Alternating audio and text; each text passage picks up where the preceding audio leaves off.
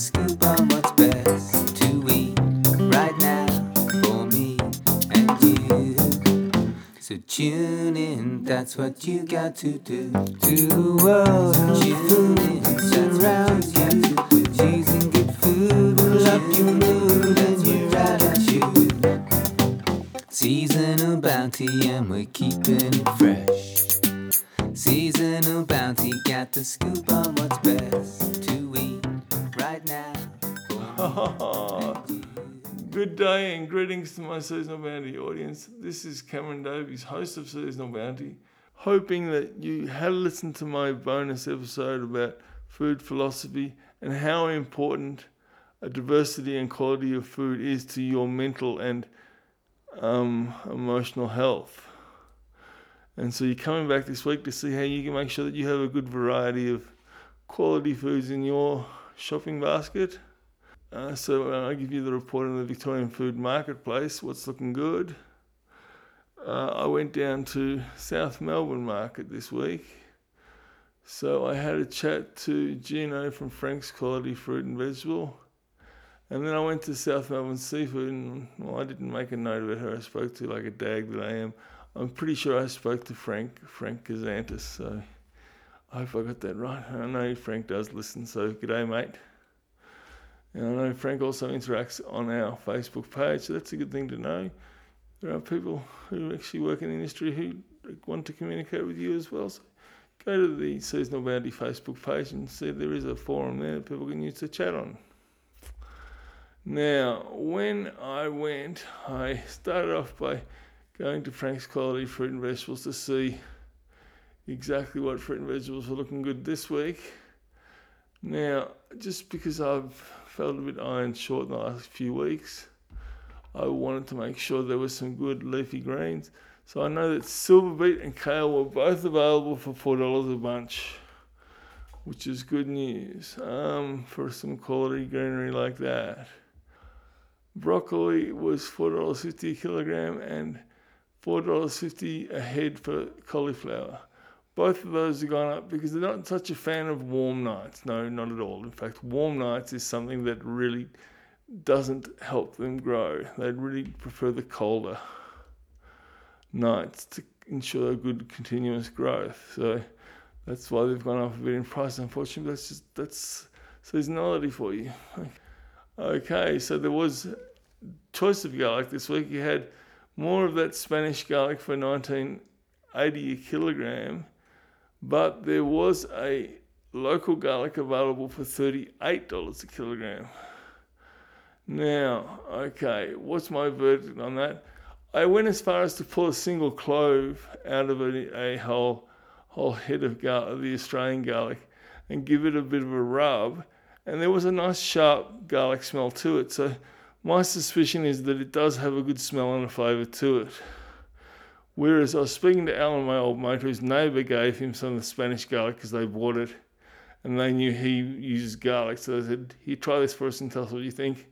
And he told me how he put an entire tablespoon of diced garlic into a casserole and you couldn't taste it. So what does that tell you about Spanish garlic? It's not the great, and at $19.80, that's not a great way to spend your money. And whereas the local garlic is more expensive, I think just stick to small amounts and give it a go, and you will find, I'm pretty sure, that it is a much higher smell and flavour resource. So give it a go and let us know how you go, because I hadn't had the opportunity to do it this week.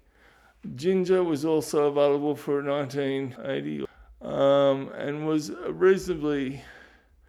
wasn't the most mature looking ginger, so it's not deserving of a higher price at this stage. Okay, now there were potatoes aplenty. So there were Durham potatoes, which are the ones that the food processors like McCain's been moaning about not being able to get to make their frozen fries with.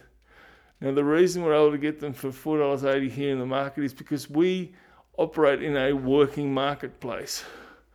So what the big contractors like McCain's do is they get a contract price from the farmers, which they beat out of them with a stick. So it is pretty damn low. And the farmers, when it comes to selling their stock, go, God, I'm not making any money by selling it to McCain's. So I will sell it to the market, which is why we're able to get it for $4.80, because we are part of a working marketplace. So yes, we're able to get Durhams for $4.80, whereas McCain's aren't, because they're not paying the right price for it, which is kind of similar to what's happening with KFC and Steele's Chicken at the moment, I believe. Okay, now after eggplants being an annual low price of $4 last week, they've gone up to a more normal price of $7 this week, but that is still cheaper than they were 2 weeks ago, so that's good. They're still reasonably well priced, and they're still a beautiful, diverse source of nutrition to put into your diet, and so many different ways you can prepare it. Okay, now onions, we had a bit of a variety of onions. We had brown onions and white onions for $4 a kilogram. Salad onions were $7 a kilogram, and spring onion bunches were $2.40 again. So that's good news. Okay, now in terms of fruit, it wasn't a whole heap to really count on this week. It was nectarines and peaches were $5.80 a kilogram.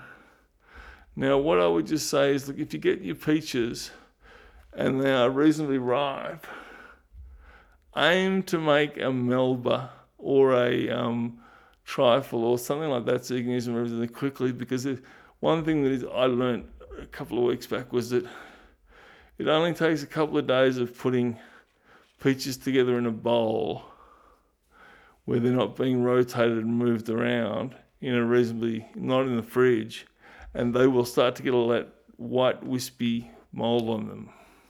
So put them in the fridge and make sure they are moved around most days, and pick up one and eat it. And like I said, get a dish to cook it into, because they don't really last a lot more than 3 or 4 days at the most. So go and get them and use them as best you can. Now let's have a look where we had move across to South Melbourne Seafood and see what seafood is available this week. There's a few interesting things in the world of seafood happening. Really good quality yellowfin tuna meant that it was $80 this week. But you'll see the pictures of it kind of justify that, because it has that nice ripples of fat through it to make it really tender and delicious. And there was kingfish again this week for $60 a kilo. Now I had a closer look at it because I wasn't really familiar with it, and it's called yellowtail, sometimes Tasmanian yellowtail. So it's a deep water Southern Ocean catch. So I think you'll find it's a pretty firm, durable flesh like a swordfish, which it was again this week, just $45 a kilogram. Tasmanian salmon can maintain its good pricing at $45 again this week, which is a really good price for Tassel. So go make sure you get your dose of omega-3 with that.